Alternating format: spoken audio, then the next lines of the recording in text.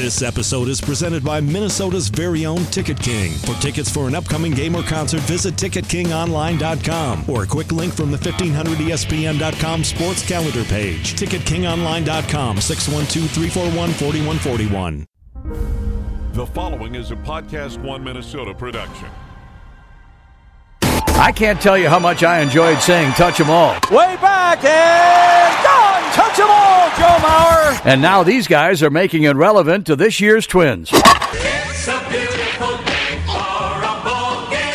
Now, our two resident hardball nerds will attempt to touch 'em all on the week's news surrounding the Twins in MLB. Play ball! I didn't know they still had a team. That's baseball. Here's Phil Mackey and Derek Wetmore. Hey guys, welcome to another episode of the Touch 'em All podcast. Episode 2 this week. We're giving you a bunch of bonus content because Derek Wetmore has literally just landed from Washington, D.C. in the last 24 hours. And boy, are his arms tired. No, he was on a plane. Right. That even for the considerably low standard that we've set on this podcast, I'm not sure that rises to the level. Okay, so just we'll just start over. Hey, welcome to the Touch 'em All podcast. By the way, before we dive into the 5 things Derek learned from being in Washington, D.C. at the winter meetings, if you could, we have a bunch of great content on Facebook. We're going to give you 3 Facebook addresses to go like or go follow or whatever mechanism if you're not already. The 1500 ESPN Facebook page, facebook.com/1500ESPN. My personal Facebook page, Phil Mackey, it's just facebook.com/Phil Mackey Radio. And what's yours, Derek? I'm Derek Wetmore, MLB. Cool. So I'm radio and you're MLB. And I don't actually work for MLB, but I just kind of, it's maybe somebody searching for it and they're typing Derek Jeter MLB. Well, we spell our names the same way, so I'd knock out 2 out of those 3. Sure. Yeah. And I would have accidentally stumbled into another follower, and we'd all be happy. Yeah, it's good. Did somebody have Derek Wetmore, or do you have that for like a private? That's my personal page, yeah, which I'm considering closing down because just not a lot of fun. Now that you've gone public, there's no need for the. No, now I'm just assuming that all my friends are engaged or pregnant, so like I don't need to see the photos of it. Like verifying that that's true. Or the other thing I don't like seeing is your the amazing link, something revolutionary that you found on a website about politics. Right. That's from a website that Russians created or something. Yeah, so, right. Anyways, you were at the winter meetings in Washington, D.C., and we spent the previous episode this week talking all about Brian Dozier. Would we trade him? What are the possibilities? So I don't know if you're mixing in Brian Dozier with these 5 things, but let's start with the 5 things one by one that you learned in Washington, D.C. We will go in order. This 5 Thoughts column posted to the website and sent out to the email list as well. The first one is, it's tangentially related to Brian Dozier, that the Twins are willing to be patient. That's number 1 on my list. And like with trades or just in general? Generally speaking, I was under the impression that these 2 new guys, when they started about 2 months ago and some change now, they were going to try to hit the ground running with, okay, you got to learn everyone in your organization. You need to figure out who you need to have in place. Go get the hiring before everyone who deserves a job has a job somewhere else, which, by the way, we might have already been past that point.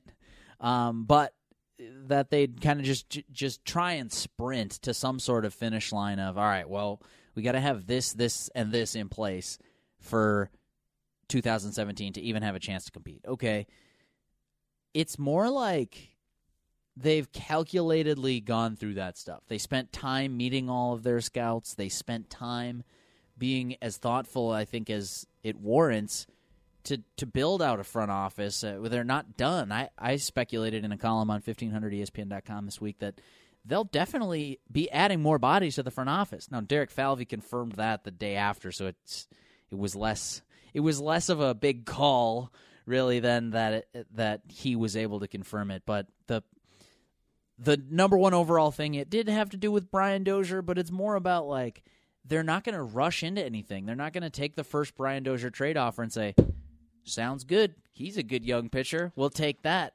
They're listening to a lot of clubs and now kind of circling back, too, and making their own pitches to clubs. There were a lot of Twins fans on my Facebook, Phil, that were mad that, wow, typical Twins, they didn't get anything done at the winter meetings. And I don't agree with that.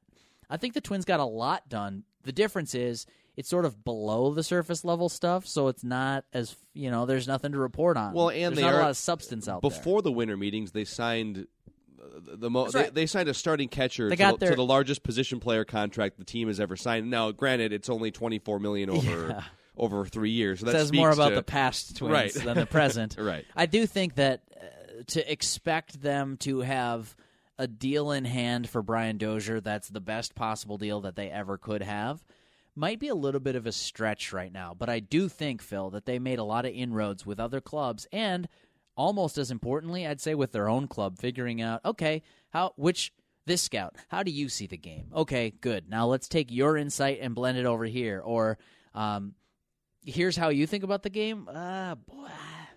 Man, we don't see eye to eye, so not that you'd marginalize that opinion, you'll still listen to it, but it's going to take some time for them to figure out who to trust, how to make decisions, what's the process. By the way, not the least of which is to say, how is Derek Falvey going to lead a department when he never has before, and how are they going to work out the tandem dynamic of Derek Falvey plus Thad Levine? It's already been, I don't want to call it awkward, but we interviewed them. It was myself and a handful of other reporters.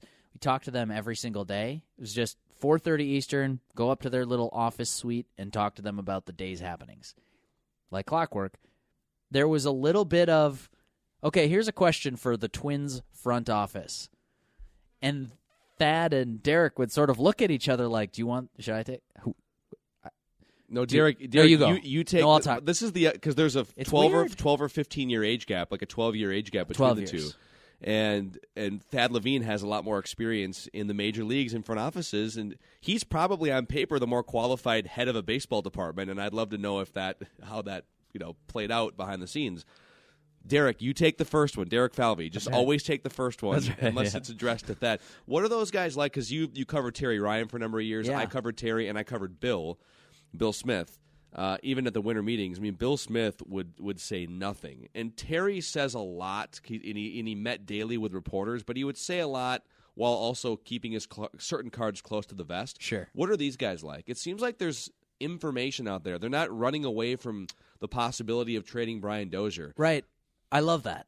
I love that they don't think that us knowing that they're listening, which, you probably find out anyways. You can find that from other teams or national guys are going to report that based on what agents are telling them, any of that stuff.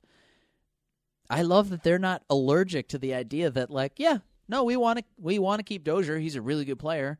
And also, we lost 103 games last year with Brian Dozier. So we're going to listen.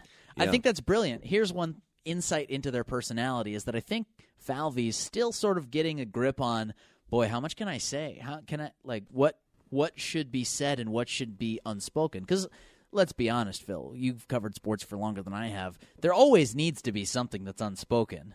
If unless you're Rex Ryan, but those teams don't win. So. And I would argue that there still should be some things that are left unspoken. But you got to know where that line is. It's a really hard thing to figure out. Where's that line in the sand? What can I say to be as helpful and as informative as I can that I sort of find personally as a reporter endearing, but I think fans like that too. I don't think a fan wants to hear somebody just go up and bloviate without saying anything or read the phone book and filibuster like you would in Congress. I think they kind of want to know what's going on, and they know there's some things you can't tell them. Let's say in their head they've made up, yep, we are going to trade Brian Dozier and it's going to come down to one of these 4 teams. Why would they tell us that? Painting themselves into a corner. So there are some things that need to be left unsaid, but I think Thad is really, really good at towing that line, and here's the anecdote to back that up. Falvey kind of, he listens to a question. They're both very thoughtful before they respond, but then Derek sort of tries to give this big picture umbrella viewpoint from 35,000 feet that says, well, here's generally our philosophy of the way we're going to try to approach it. And Thad also has that umbrella in his mind, but is better at answering without he's not worried about tripping himself up and saying too much. So, and Thad, by the way, very funny guy. I think that's going to start to become more and more appreciated as he sees more of the public spotlight in Minnesota. Cool. There's a lot of robots in this town right now with Tom Thibodeau and Mike Zimmer's everyone a robot with the Vikings. I heard that from multiple people that Thad is widely regarded as one of the funniest executives in baseball. Well, that should be fun. This will be fun. And it'll be fun. Here's what he said. So, a reporter asked Levine, "Is there anything?"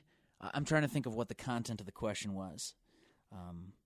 I'll make it up. This wasn't the exact question, but something like this. Is there anything in the collective bargaining agreement that's changed, or how you might pursue a player this offseason? Anything that you've changed from like a strategic point of view for what's come out now recently with the new CBA? And Thad said, well, I mean, to be blunt, we're going to get in a meeting on that later tonight. So I don't want to lead you down like a wrong path here. I'll just say that we've reviewed it, and we think that we have some decisions in mind, but without knowing fully what baseball's going to say about this, I'd rather hold off on that. The reporter said, okay, I'll ask you tomorrow. And that's it. Please do. And I will give another elusive answer that sounds somewhat substantive and like marginally reliable. He said that. He said that out loud with a straight face.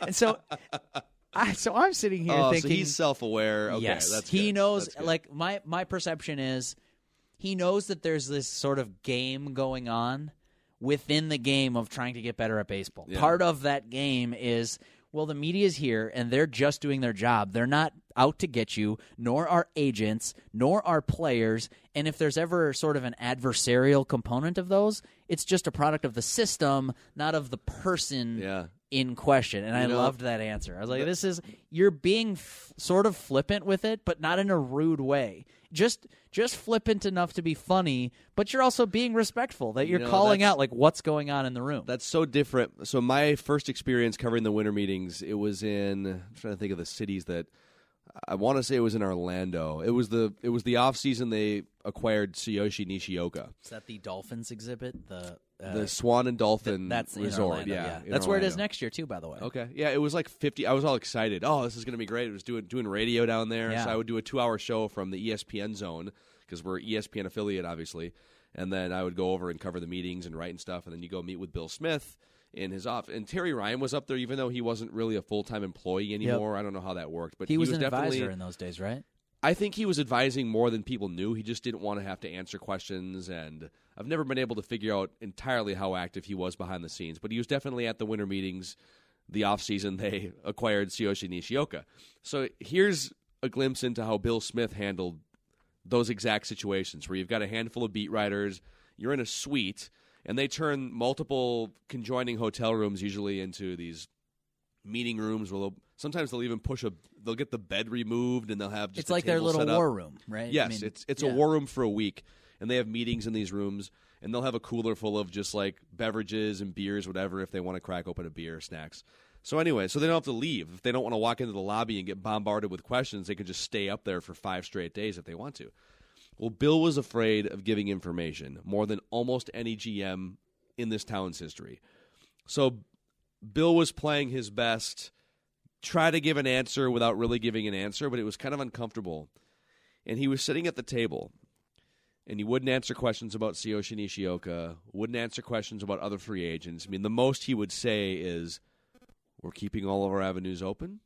But he was very calculated, and you could tell he was thinking about how to give a non-answer.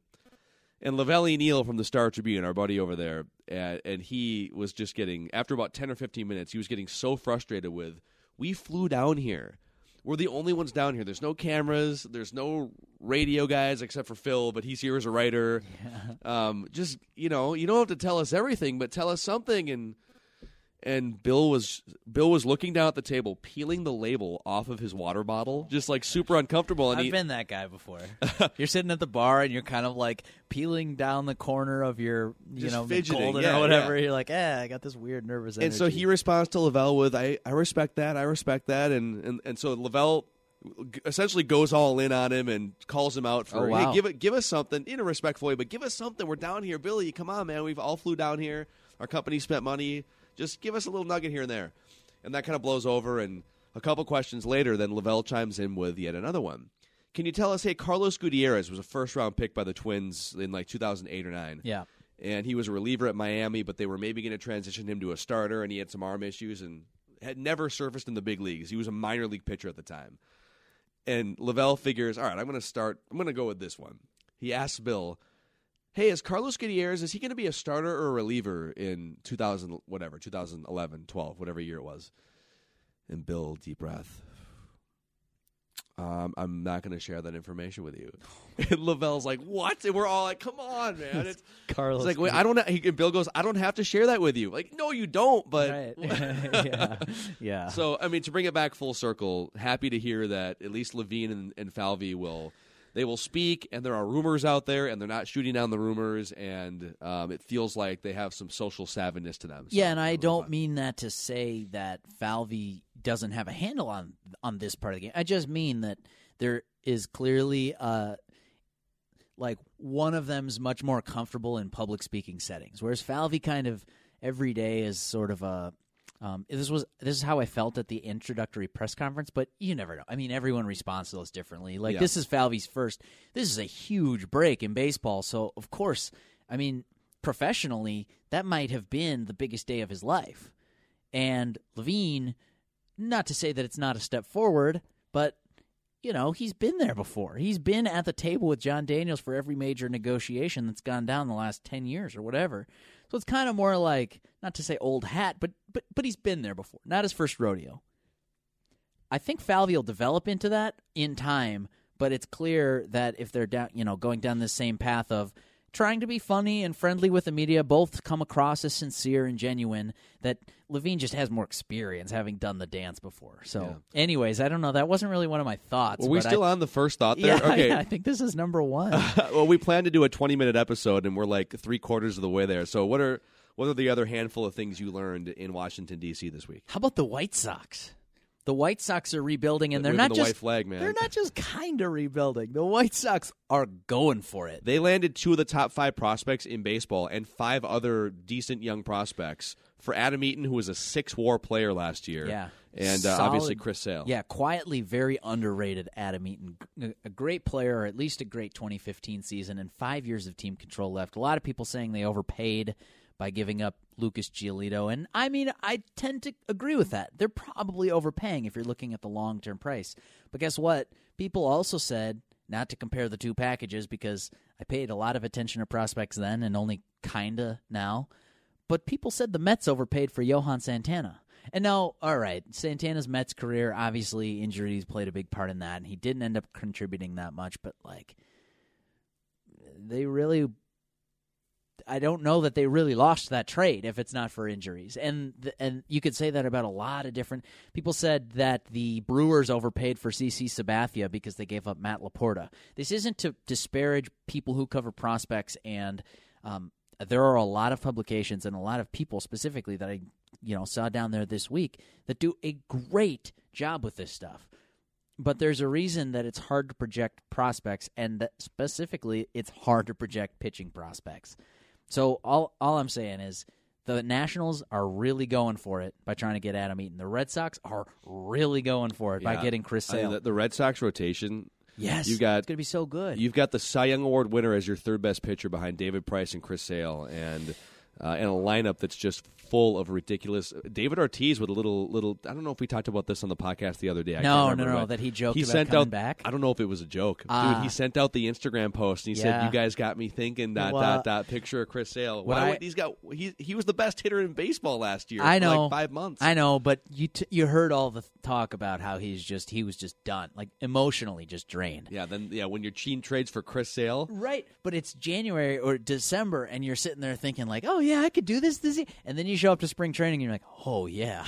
What if he becomes the Brett Favre of baseball, where every year for the next 5 years, and then he goes and plays for the Mets for a while and bounces around, and then like sends some photos of his junk. It'd be the Yankees, right? He'd have to play for the Yankees to be Brett Favre. He'd play for the Mets. That's a good point. He'd play for the Yankees, but by way of the Mets. Well, I was thinking Jets Mets, but you're right. The rivalry thing would be Yankees, so he'd have to play 2 years there. And the first year he would take them to the World Series, but then wind up striking out swinging on 3 pitches to end the game, and then he would have a terrible follow-up season. Yeah, and get tackled on the frozen turf and end his career. I on the David Ortiz point, could it be Roger Clemens? Could he say, I'm just going to play in Boston, and I'm going to play like 80 games this year, and then when you need me in the postseason. Yeah, fly in just for your starts. That's right. Or when Rocket, didn't he only pitch in Houston? Or no, maybe not. Maybe he did. Roger Clemens. He just did not travel with the team unless he was pitching. Is that right? There was a year in Houston. Right? Yeah, he only traveled if he was pitching. So if there was a road trip and he wasn't scheduled to pitch, I think he would just stay home with the kids. At home. But then he also waited until the halfway point of the season one year too, and he was like still filthy dominant, just coming in like July. Yeah, of course. I mean, there might have been reasons for that. I'm not sure. I don't know. That's another podcast. Yeah, that's probably an entirely different one. Hey there, Matthew Collar from 1500 ESPN. If you've ever wondered about all the stats that get thrown around and which ones tell us the truth about sports, I've got a new podcast for you called The Sports Analytics Department. A new guest every week that digs deeper into the numbers on football, hockey, baseball, and more. Go to 1500ESPN.com and subscribe on iTunes. But anyways, let's get back to the White Sox point, because I think you can criticize the Nationals and I think you can criticize the Red Sox. But to do so, you're kind of guessing. You're kind of guessing that Yoan Moncada is going to become the man, which I think he will, but maybe he won't. Michael Kopech is going to become the man because he can throw 100 miles an hour. Probably he will, but maybe he won't. Same deal with Lucas Giolito. I think Giolito's going to be a stud. I think it's going to be one of those names that you know. I think it's going to be like a Derek Norris, where the Blue Jays give up a lot to get David Price, and they're Daniel Norris. Daniel Norris. Did I say Derek Norris? Yeah, he's the catcher. Derek's the catcher. Yeah. Daniel's Daniel's the lefty for the Tigers. So you're kind of thinking like, yeah, they gave up a lot, but they got David Price, and they're going to take a shot at this thing. Well, and then when the shot misses, it's a little easier to go back and revise that and say, they're going to have to live with the fact that they give up 6 years of team control of this Norris kid. Yeah, same thing's going to happen with both of those two teams. If you're the only way I would be really hesitant to give up prospects like that is if I wasn't one of the top 10 spending teams in baseball. I think teams like the Twins should be really careful about. Yeah, I'm not saying never give up prospects, but make sure you're ready and make sure you know what you're doing. But if you're the Red Sox or the Cubs, for instance, or even the Dodgers have a great farm system, and you have a huge budget and a great front office that constantly restocks the cupboards year after year through the international signing period or the June draft, you can pretty freely assume that the prospects you're trading away are going to be replaced and or just irrelevant and flame out. Because you have to assume that half of these guys we're talking about are not going to pan out, and be aggressive when you know that too. Yeah, and I talked to one. Listen to me, I sound like Ken you sound like Buster Olney here. No, this is more like a Kirkshin thing, right? Where he says, I talked to one American League executive who said, I was talking to an American League executive, though. He said, it's interesting that the CBA has changed now that they're sort of capping this international spending, which might hurt the Twins this year. We can get to that in a second if you want to, or maybe that's another podcast. But it might hurt the Twins this year, but long-term, probably good for the Twins and good for the other, smaller market teams, the Royals, the Rays, things like that. Not to say that the Twins are small market. I consider them sort of mid-market, but it's still good that they're not going to go get the Dodgers to spend, $200 million on the next Cuban sensation or the next, Japanese sensation, that they're just going to win the bid running away because they've just got all this money. But rewind the clock. How did the Red Sox wind up with Moncada? Because they spent more than other people. There was this uncapped system where rich teams pay for some of it. I feel like they're going to pay for like $30 million or something. So here it is. If you're the Red Red Sox get him for no money, they don't have to pay him. They're going to pay him some. But here's the thing: if you're the Red Sox, you just go spend all this money with obviously no salary cap. Just go acquire all of this international talent, and then you can pay somebody else to take it, which makes those players even more valuable in trade settings. And you can afford to trade for Chris Sale. Now you see why small market teams might be at a competitive disadvantage and why it might be good that the collective bargaining agreement now caps international spending. So if you're the Red Sox, though, for years, someone else, before Dombrowski takes over, they're spending to acquire all this talent, and now they're helping teams offset the cost because they have all this money. So with most every other team that's limited in the way that they can acquire assets, and they have to be really thoughtful about how they allocate those, the Red Sox can make a mistake and still be right. So if you're going to criticize the Red Sox for this, I'm not in that boat at all. No, the Red Sox, I think I just saw yesterday, too, on Bovada, the Red Sox are right behind the Cubs for World Series favorites. Yeah, absolutely. If the season started today. Yeah, and I think that's even after the Wade Davis trade, which solidified the Cubs' bullpen. But, there are windows in baseball. And maybe we can get to this here as we move on from this second thought. Geez, We could save some thoughts for next week, too. Hold on. Before we get to windows, just one last thing on the Red Sox. Sure. Dave Dombrowski is their new executive overseeing the baseball ops department the last couple of years or whatever. Is there another, I'm going to call him a GM, even though that's not his title, but sure. Is there another GM in baseball the last 15 years, even going back further than that, because he was with the Marlins for a while, but I'm thinking Tigers into Red Sox, that puts his watermelons on the table at a more frequent rate? Like that Miguel Cabrera trade, bringing him to the Tigers 10 years ago. Yeah, he just walks into a room and says, here we go. We're trading all of the top blue-chip pieces, prospects. I'm getting your best players. I'm giving up my best prospects. And he does it on a regular basis with no fear. So if you're a fan of a team that is run by Dave Dombrowski, it might blow up sometimes, right? But it's going to be fun. When you're right a lot, and you've previously had your, to borrow a phrase, watermelons on the table. I think that was you both times, by the way. I just want podcast listeners to know that. Yeah, that's right. Dave's not the only one who puts his watermelons on the table. That's right. When you're right so often and these trades work out for you, it's probably easier to have those reference points to say, yeah, this is going to work, or to have the confidence to do it. The other thing I'll say is that even if you're Dave Dombrowski and you make a trade like this, or the David Price trade before he left the Tigers, there's just a certain element of randomness. Like, he might think very, very highly of Moncada as well, and just says, okay, well, our goal is to win the World Series this year, not to win as many games as we can over the next 5 years. So with that in mind, I'm going to go get a third ace. And then good luck in a the Red Sox got bounced in a series this past season, which you could argue they should have won against the Cleveland Indians. Mm-hmm. They were probably the better team. I think that they were. Well, that's not how postseason baseball works. Sometimes it's random. Sometimes things just don't go the way you plan. And Dombrowski might be reacting to that by saying, okay, you want to go in a 5-game series with us? Okay, beat Chris Sale. That's exactly it. Oh, okay, you beat Chris Sale? Okay, now beat David Price. Yeah. Now beat Rick Porcello. Now beat Chris Sale again. Yes. Good luck. That's why, so this kind of, let's talk about windows, and then we can save some of the other stuff for, we'll probably do a couple episodes next week, too. Cool. So we'll give you more value next week on this. But when it comes to windows, I think there's two different types of windows. I think there's a window to become playoff eligible. So you can build a team, and maybe you have a window of 10 years because you have a really solid roster of position players, and you have a bunch of really good, solid starting pitchers, and your window to win 85 to 95 games is open on a regular basis as a franchise, because and the Twins were like that for a decade. I was just going to say 2002 to 2010. Scott Baker, solid pitcher. Brad Radke, solid pitcher. And they had Johan Santana as the guy for 5 years or so. So they had a window, and they built a roster that could win between 85 and 95 games on a regular basis. But then, once you get into that window, there's another window, right? Which is how often, once you're in that first window, can you emerge into the win a World Series category? The Twins were never really set up to win a World Series. It's not black and white, but they were never set up to win a World Series a high percentage of the time compared to the rest of the league, because they never had multiple Chris Sale, David Price, and bullpen bridge 7th through 9th innings that was lights out. They had that a couple times. I was going to argue that 2006 they were set up to win until Frankie blew out his elbow. Correct. And then that changed the math, but that's the same risk every team takes. That's just sports.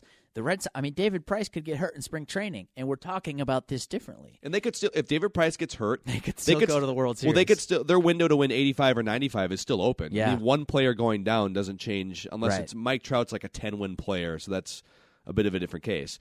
But if David Price goes down, and now your number 3 starter is a broken down Clay Buchholz in the playoffs, sure, your World Series window has closed a little bit. Or you got to trade for somebody else at the deadline, give up even more prospects to try and get an Irvin Santana, and he's your number 3 starter. Mm-hmm. Well, then that's a different conversation.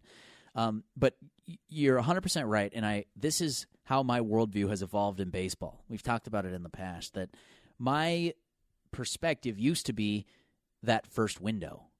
And maybe that's because I grew up watching the Twins, and that was just what I thought it was like to create a competitive team is, you kind of get lucky every year. And I think 2016 – 06. Yeah, no. I'm sorry. I misspoke about getting lucky every year. You try to get there every year, and then every once in a while you get lucky. Right. You try and roll the dice. That was my worldview, and 2016 is actually a great window into Windows. This is getting weird. I'm confusing myself.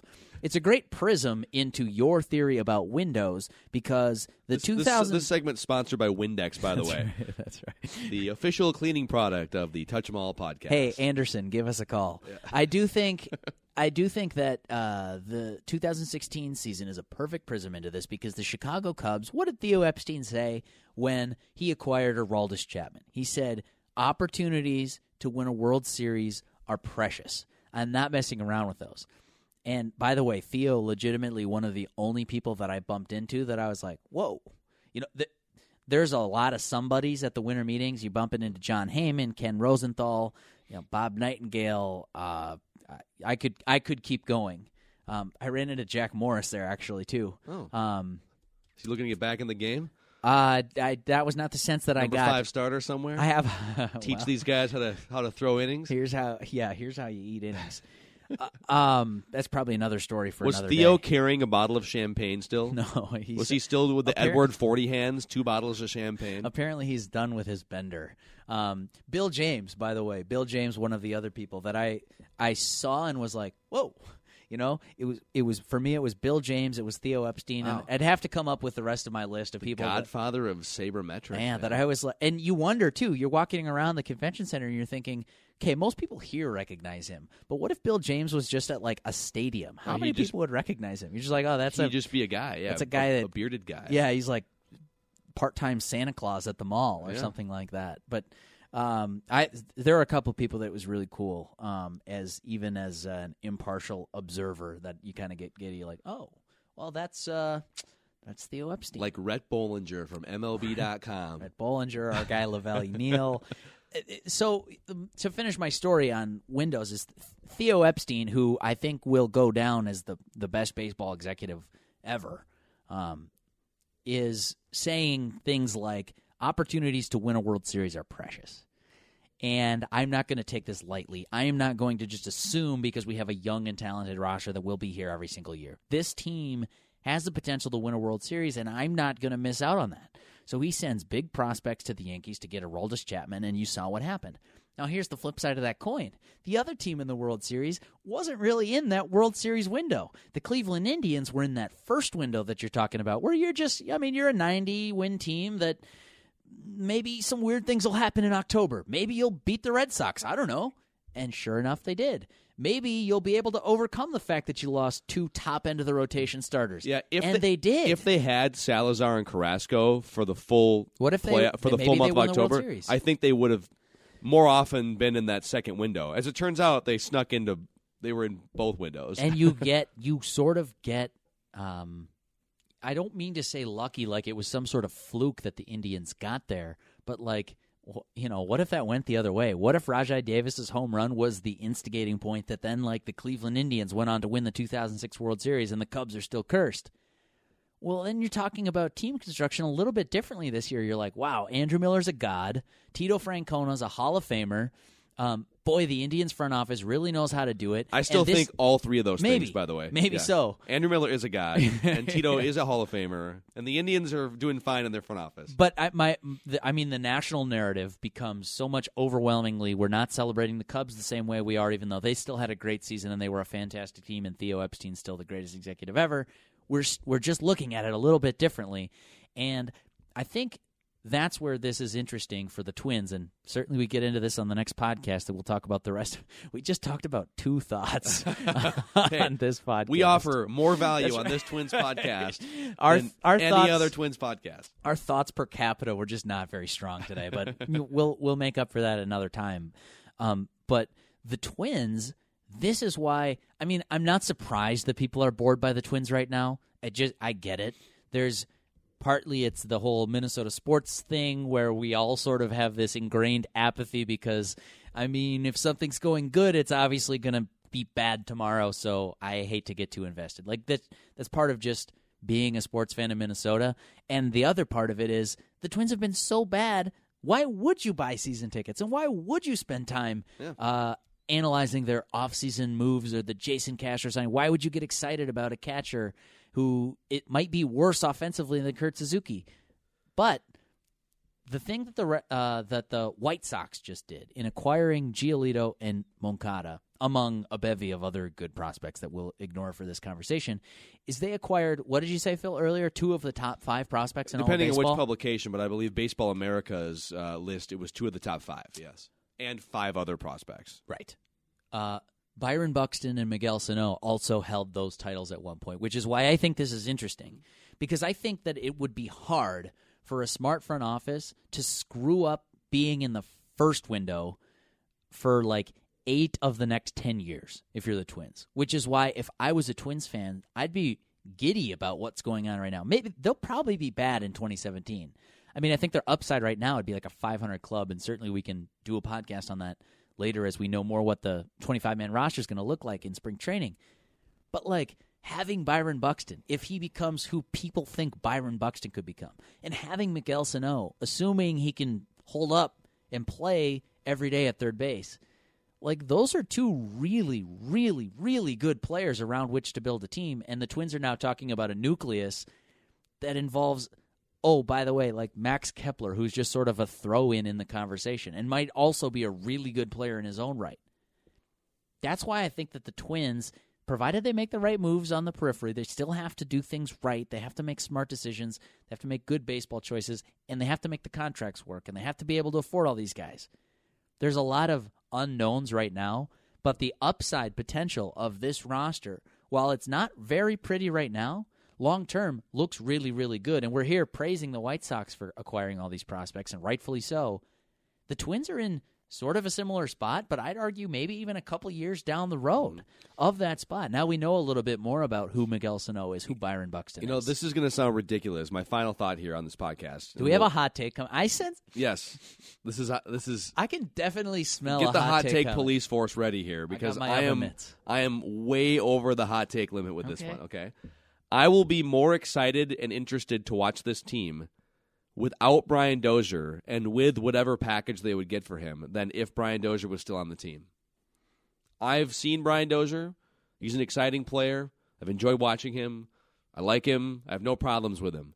But I don't think he's part of the resurgence, because I don't think you're going to sign him to a contract beyond this one. So if I'm watching Jorge Polanco at second base and Jose De Leon as my number 5 starter on this team this year, I'm very curious to see that play out. Part of it, too, I almost feel like, and this is no disrespect to these guys because they were 2 of the best players during this era of putrid Twins baseball. But they're just sort of attached and synonymous with this era. Dozier and Plouffe, it's like the Dozier and Plouffe era, and part of that is the failed Luke Hughes experiment and Swarzak and Scott Diamond, and they're kind of the last relics, quote unquote, from this terrible era of Twins baseball. So the best thing that you can do is use the one that's left over to vault you into the next era of Twins baseball, like you did with Chuck Knobloch in the late 90s. Eric Milton, Guzman, right? Christian Guzman. And then I'm going to be really curious. And I know it's not going to pop in 2017, but it might pop late in the year or 2018. So pull me over if you must. I'm not sure. I'm not sure that's that hot of a take. And maybe people are just underestimating what Buxton can be, but I'm a little surprised that there's not like a lot more excitement about this team right now. And I'm a neutral observer. I'm not trying to pump up the tires. I'm not trying to sell tickets. I'm just saying that as excited as White Sox fans should be about Giolito and Moncada, like the Twins fans, but for a lot of losing over the past couple of seasons, should be like similarly excited about their excellent young players, and they're not because of all the losing, like I said, but I will be curious, what if this team goes 500 and then they start making some smart moves and they get, the number 1 draft pick this summer basically doesn't mean anything to me in the short term. You're not going to pick somebody that's a game changer over the next 3 or 4 years, obviously. But I just see like enough talent. I said this a lot last year, even though the team sucked. There are the bones of a good baseball team. Now you need to fill out that skeleton, and you need to have some vital organs, and you need to have a brain at the top of it. But it's not to say that this is like a talentless shipwreck that just needs to be pushed out to sea. This isn't the Astros from like 5 years ago. That team was a 100-loss team, and that team was, and they had some. They started drafting well, and they had some guys in the minors that you thought were going to be good major league players. You have some major league young players on this team that have actually established themselves to some degree. In Miguel Sano, Max Kepler. There's a lot of room for improvement, but they're further along than the 103 losses would probably suggest. So I'm with you in that regard. I get why you wouldn't be excited about this team. I've got no problems if you're not telling you to invest. But I think White Sox fans should be pretty excited about this rebuild. And the Twins are maybe just, they don't have the volume of firepower, but they're probably a couple years further along in their rebuild. Last year was probably rock bottom, and I think that's the most encouraging thing you can say. Yeah. Rock bottom hasn't arrived for this podcast yet, but we assure you it's on the horizon sometime this offseason.